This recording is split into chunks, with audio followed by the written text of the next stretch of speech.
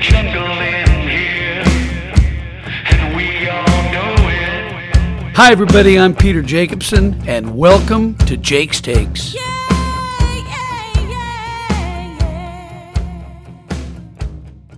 A couple of weeks ago, the PGA Tour Champions Tour restarted up in Flint, Michigan at the Ally Challenge at Warwick Hills Golf Club, and that holds special significance for me because 40 years ago, I won the Buick Open for my first win on the PGA Tour in 1980. My daughter Amy was 1 month old, and my wife Jan and Amy were in attendance. In fact, interesting story, when I was at the presentation on the 18th green getting the trophy and the check, my wife had just nursed Amy, and while I was holding her, she threw up all over my shoulder and down my back. So that's the reality of being a father, and I think she was reminding me not to get too carried away with myself for winning my first event. But it was pretty interesting. The PGA Tour does a wonderful job in testing for COVID-19. Everybody was wearing masks. We were in the PGA Tour bubble, so to speak. I was tested. I got my test on Tuesday where they shove that little wooden stick down your throat all the way to your, feels like it goes all the way down into your stomach. But they took a test. I was negative, so I had a chance to enter the bubble and start practicing. First big congrats to Jim Furyk and Mike Cowan on their win. That's Jim's first win on the PGA Tour Champions Tour, and it was Fluff's win 40 years later on Warwick Hills, and that was fun. We had a chance to talk to each other after the round, but I struggled so much. I played horribly. I shot 78, 79, and 80 in my return to the Champions Tour. I was totally unprepared for that week, and it's funny, it brings back memories of a song I wrote and a duet I did with the late, great Glenn Frey of the Eagles. Glenn wrote a song years ago called Smuggler's Blues, you might remember it, and I rewrote the lyrics to that song and called it Struggler's Blues, and I lived the Struggler's Blues that week at Warwick Hills. I thought it'd be kind of fun to play a little snippet of that song in memory of my horrible tournament at the Ally Challenge and in memory of our great friend Glenn Frey of the Eagles.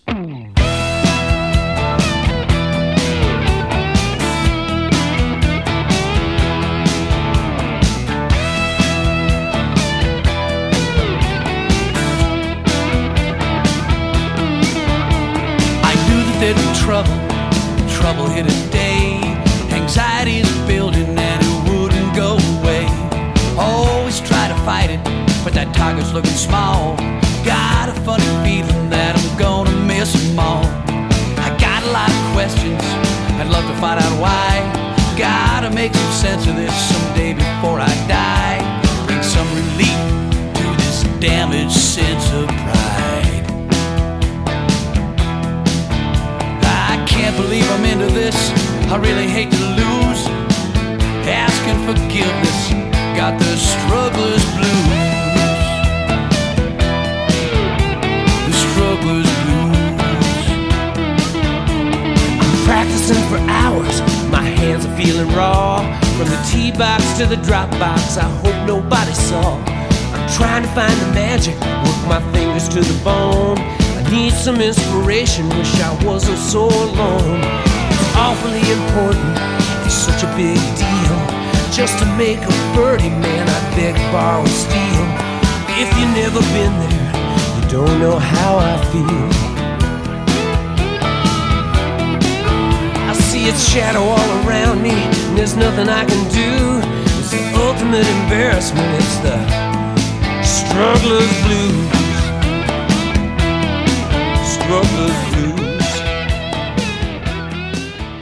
That was a song we did as Jake Trout and the Flounders back in the day with my good pals Mark Lai and the late, great Payne Stewart. Struggler's Blues. We all go through it. You know, I've been a pretty good ball striker my whole career, and I think one of the strengths of my game has been my driving. I've been pretty good off the tee. I hit a lot of fairways. But I always know that my first drive of the day is going to be a good one, in comfort, luxury, and in style, because I'm going to and from the golf course in my Lexus GX460. I've been a brand ambassador of Lexus now for over 30 years, and in my opinion, it's the best vehicle on the road today. Now, I may have had a few body parts replaced over the years, but that's just in my 65-year-old body. My Lexus needs nothing but routine maintenance, and that's just the way I like it. All right, I'm happy now to be joined by Global Golf Post's Ron Green. And Ron, first I want to talk a little bit about the article you wrote on Jay Monahan a couple of weeks ago. Very interesting article where you basically talked about how Jay has led the sports comeback amidst this pandemic and how good a job he's done. Tell us a little bit about the genesis of that article. Well, thank you for what you said about it. And I think as I was looking around, and it was about the time that the NBA and Major League Baseball were restarting their seasons, and Jay had been asked at a couple press conferences about had any other leagues reached out to him, and not tooting his own horn, but answering the question, said he talked to Adam Silver of the NBA, he talked to Rob Manfred from Major League Baseball. They had looked at what the tour had done and tried to areas that might overlap. What did you learn? What did you do? How have you adjusted? And it just got me thinking that while NASCAR came back about the same time, the PGA Tour was first out, really, and obviously it took 91 days before they got up and running again, but it was a huge step. And I think Jay Monahan's leadership through it, talking to players, talking to people who work around him, how he approached it, and how he was willing to put the tour back out there with all the various protocols in place, understanding that the system they had was not going to be perfect, but they were going to continually work to make it better and better and safer for everybody. It's a pretty bold step. You have to believe there were some sleepless nights as he was thinking about it, but I think I guess great leaders are defined by big moments in what they do, and this was huge for Jay. I mean, he had no chance to enjoy the multi-billion-dollar media rights deal that the tour just signed right around the Players' Championship, because then all of a sudden this pandemic hit, shut everything down, and he had to go into a whole other realm. And I just think, he's done such a good job with leading this thing and being out front, listening to the people around him, and yet, I mean, he's the guy who has to make the decisions, and it feels like he's hit the right notes. Well, it was a bold step, and it's interesting because as a PGA Tour player and Champions Tour player, we're all independent contractors. We don't have to deal, or I should say Jay doesn't have to deal with owners and trying to placate the owners and the franchisees and the players. And it was uncharted territory going amidst this pandemic to restart the PGA Tour. And I'm proud of the fact that Jay's been the go-to guy from all these other sports commissioners reaching out and asking him how he's done it. I played in the Ally Challenge a couple of weeks ago, which was the restart on the Champions Tour, and I am so impressed, Ron, with how they went about the very systematic testing of each player, of each caddy. You couldn't get to the golf course before you got your negative test back, and I think the Ally Challenge Champions Tour only had one positive case, and he couldn't play in that tournament. But it's really been interesting, and I'm proud of the fact that everything has gone so smoothly. Well, yeah, I think it's probably been smoother than anybody realized. I mean, if we go back, 8, 9, 10 weeks ago when they were restarting, I mean, there were plenty of people saying this was a bad idea. We need to just hold off for a little while. But I mean, they took all the precautions and talked to the right people and, tried to make it as safe as possible. And, you hear a lot of talk about the bubble, and there is something of a bubble out there, but, it was filled with uncertainties. And when the first little batch of positives popped up, everybody, I don't want to say panic, but everybody got very concerned about what's this going to mean. Is it going to shut them all down? But they had a structure in place to deal with these issues, and the players understood it going in. And, Nick Watney will be the guy who sort of recognized for being the first positive test, but I think it allowed the tour and what Jay had put together to to adapt to this and all right, here's how we're going to handle it. Here's where we go from there. And I think it's, what are they, 10 weeks in now? It probably is, like a way of life now. I mean, guys know, all right, I'm going to go play. I got to go get my test done. I know some players talk about they like to arrive on Monday evening now instead of Tuesday morning because they can get their test done and be free, ready to go on Tuesday. I don't guess the test ever gets any more comfortable, but there's I would think a reassurance that it's all going well, and and here we are. We got Wyndham Championship this week, and then off into the playoffs, and it's rolled along really, really well. What I appreciate about Jay as a commissioner is he's not afraid to sit in that big chair. He's not afraid to talk directly to the players and answer the tough questions from the media, the writers, you, the tournament directors, the corporations who take title to these events, the CEOs. I find him to be such a good communicator with everybody because he's honest. And let's face it, he grew up in the game of golf like so many of us did, and he loves the game so much, and he's so proud to be the commissioner of the tour that he's totally vested in this position, and I think we're all lucky to have him in that position. So let me transition quickly to the PGA Championship and Collin Morikawa. I assume you watched that finish and how impressive Collin was for, what is he, 23, 24? The shots he hit down the stretch, it was really impressive. Yeah, I mean, I've never played in a major championship, but I'm smart enough to know that shooting 129 on the weekend in a major is pretty good. And, it's really good. The way, you've got that whole leaderboard, and as somebody who lives in the South and has seen his share of NASCAR racing, the leaderboard's sort of like one of those races at Talladega or Daytona where they're all stacked up, running right together, 200 miles an hour, and you're just trying to figure out how it's going to end, sort itself out. And that's the way that leaderboard was for a while. But guys just are so envious and so respectful of the way he hits iron shots. I mean, he's just, it's a beautiful thing to watch. But more than that, I mean, his maturity and the way he seemed to carry himself through the back nine there, needing to hit the shots. I mean, when he sort of semi-chunked it on 14 and left it short there, my first thought is, oh, here comes a bogey, and he chips it in, and then he goes and hits that shot on 16, which will be the shot that, at least for now, will define his career. I mean, he's just, what was it Paul Casey said? He's got almost an instant maturity, or it's an uncommon maturity for a guy that young. I mean, he looked like he belonged there, and he knew he belonged, and he's just getting started. He played 29 events, and he's won 3 of them. Got as many major championships as he has missed cuts.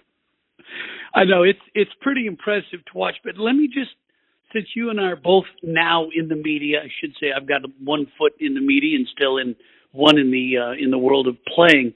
I think we have to be careful before we anoint him as the next Tiger or the next Jack. As you well know, when a player bursts out of the scene and is off to such a great start, I always look at the intangibles, and I'd love to get your opinion on this. I think when a young player comes out and he just takes the world by storm and everybody starts putting him up on that pedestal next to Jack and Tiger, I think how his future is determined by his representation, his management.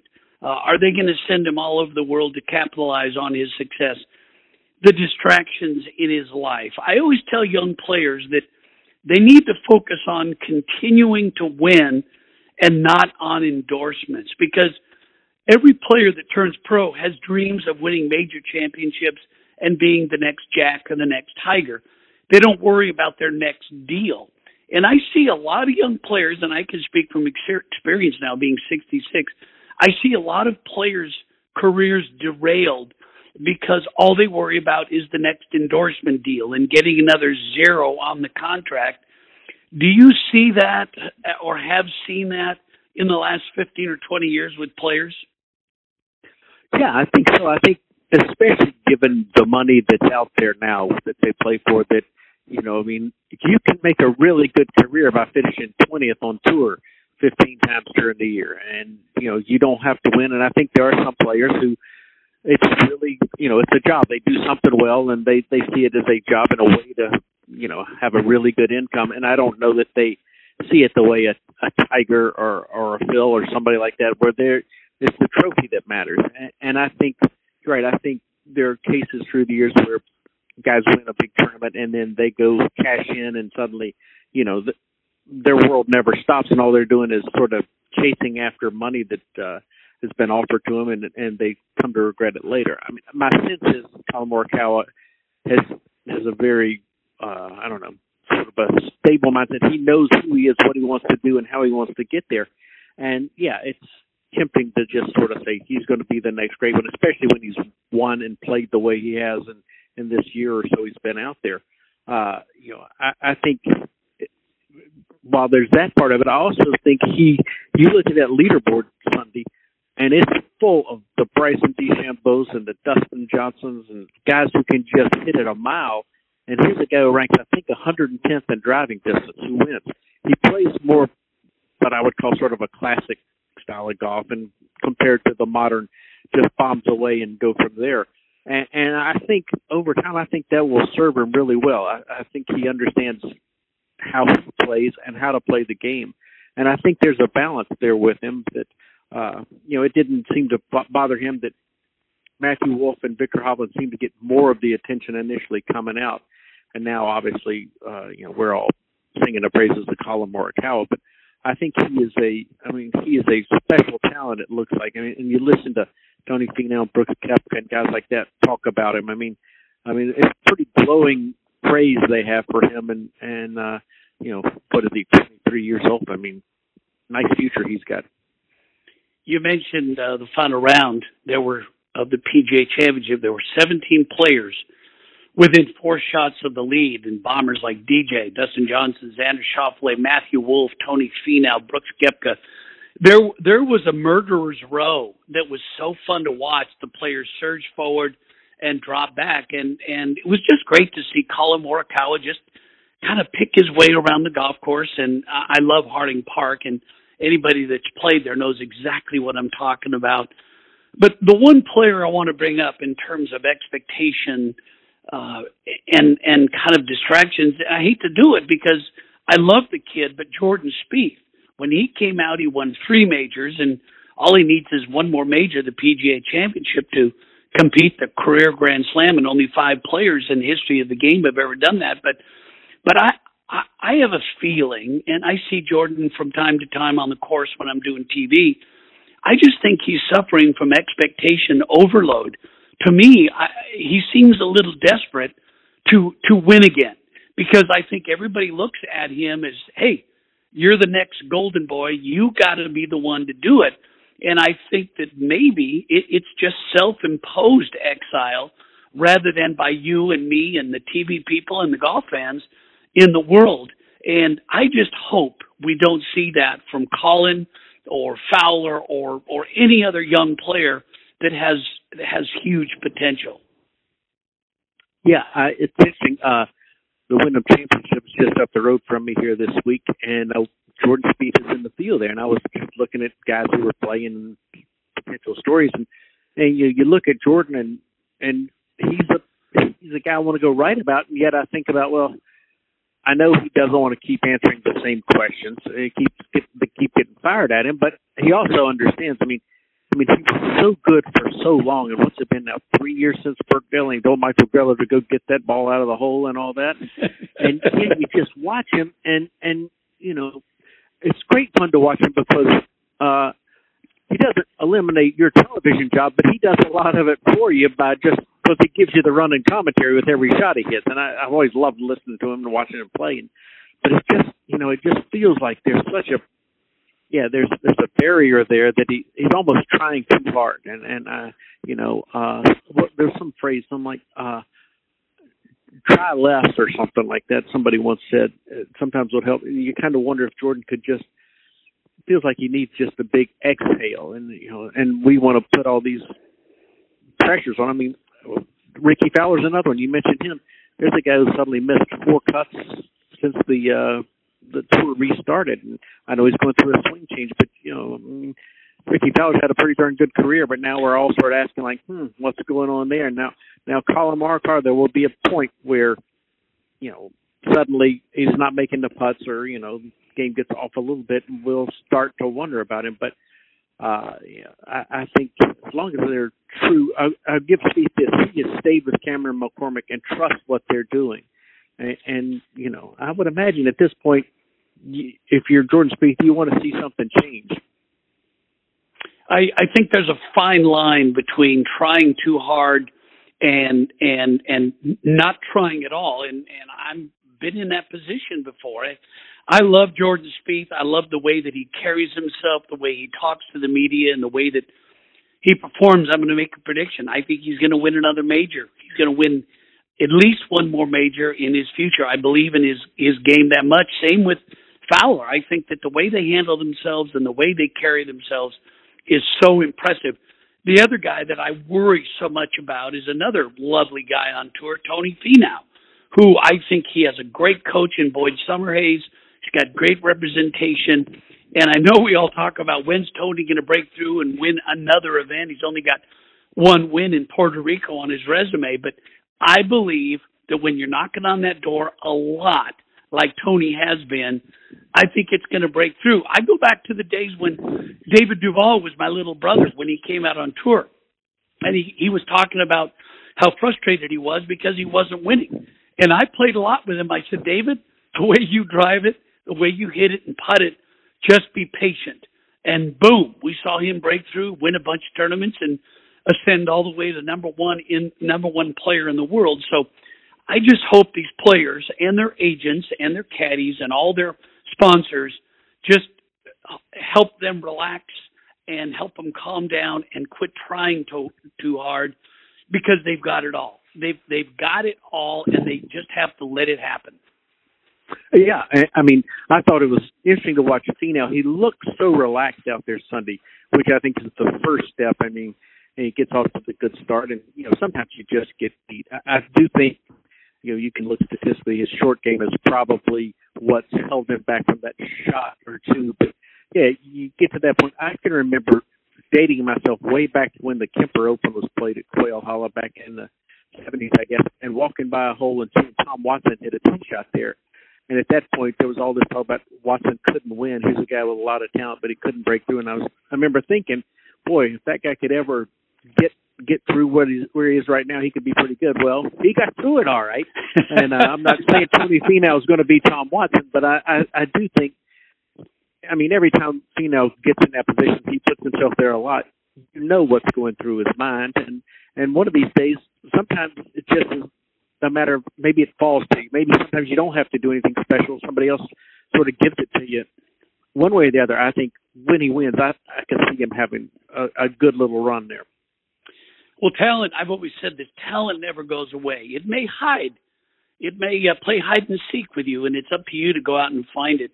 Ron, thanks so much for taking the time to joining us again, and we will talk to you down the road.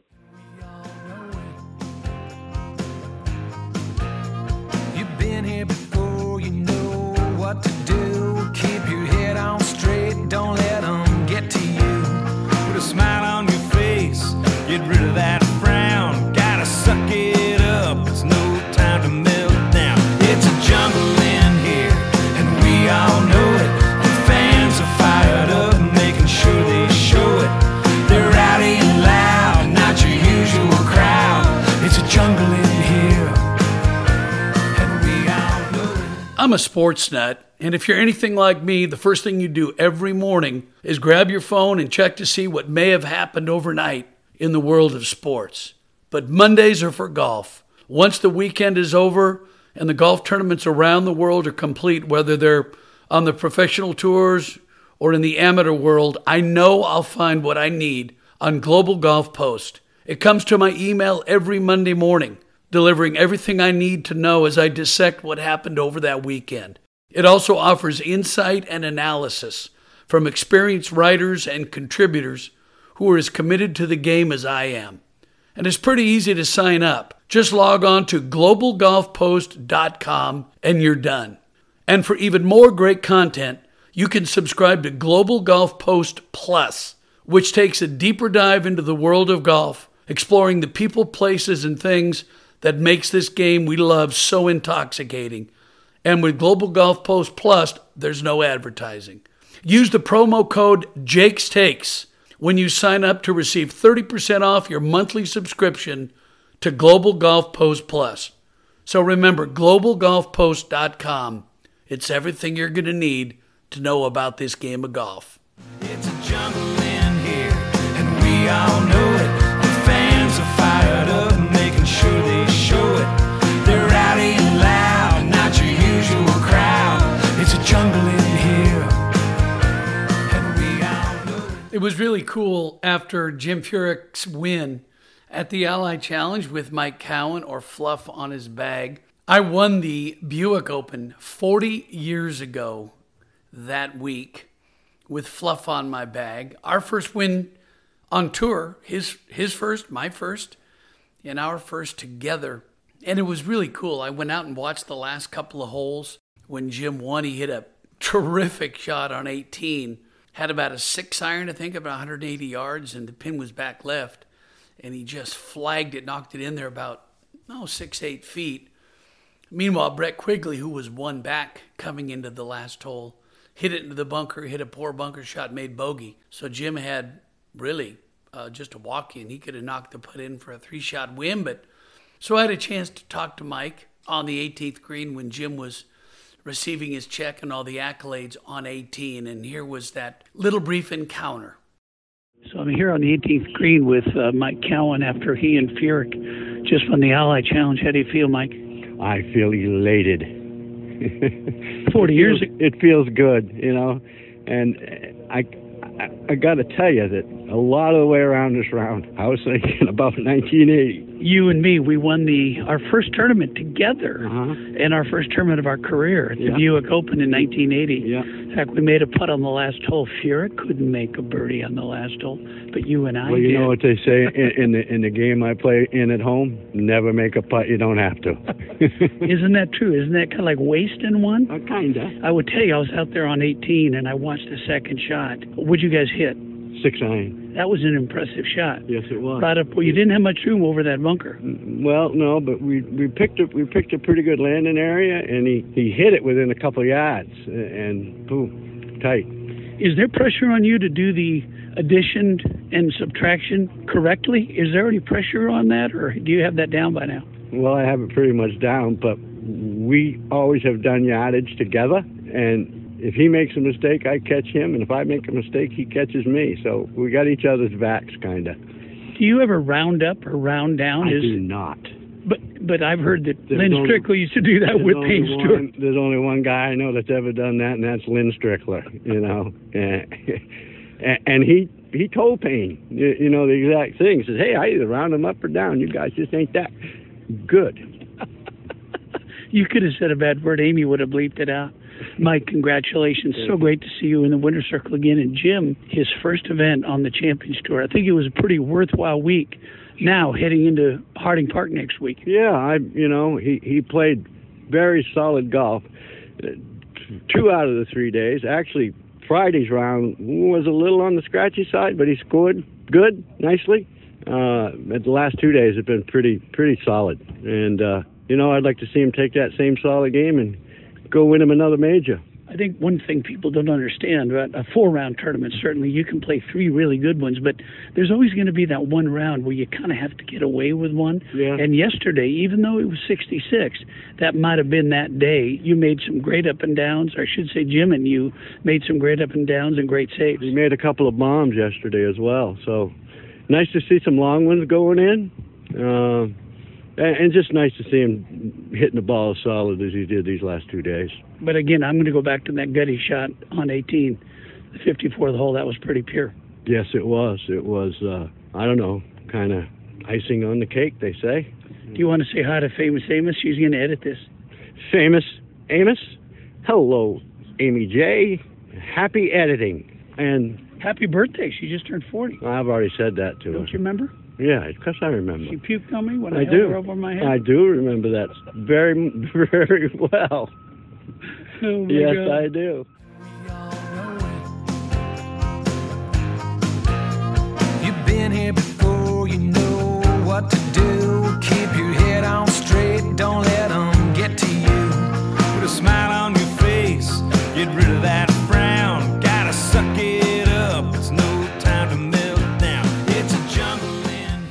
Hey, did you see that Fluff won again? Who? Mike Cowan. Oh, you mean Uncle Micah Beard. What? Yeah, that's his real nickname. What are you talking about? Yeah, he caddied for Peter Jacobsen for like 300 years, and his kids used to call him that. Fluff's kids? What? No. Why would Fluff's own kids call him Uncle? I don't know, man. You said it.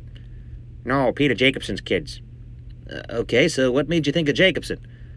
Well, he won the Allied Challenge 2 weeks ago, caddying for Jim Furyk at Warwick Hills Country Club in Flint, Michigan. I saw that. What does that have to do with Jacobsen? Well, it just so happens that he won the Buick Open on that same course with Jacobsen 40 years ago. 40? Wait, so Fluff... Uncle Micah Beard. Sorry, Uncle Micah Beard. No, Uncle Micah Beard. Mr. Cowan has been caddying for over 40 years? Indeed he has. How is that possible? Some say it's dedication to and knowledge of the game, but true fans know the truth. Which is... it's all in the mustache. What? Yeah, his mustache gives him supernatural caddy powers. From Jacobsen to Woods to Furyk, the colors may change, but the stash remains. That sounds weird, man. Yeah, apparently Jerry Garcia blessed Uncle Mike's mustache at a Grateful Dead concert, and the rest is history. Wow, you really make golf more exciting than I thought it was. Yeah, well, somebody has to. Well, that's all the time we have for this week's Jake's Takes podcast. Thanks for joining us. I'm your host, Peter Jacobsen. These have been my takes. What are yours?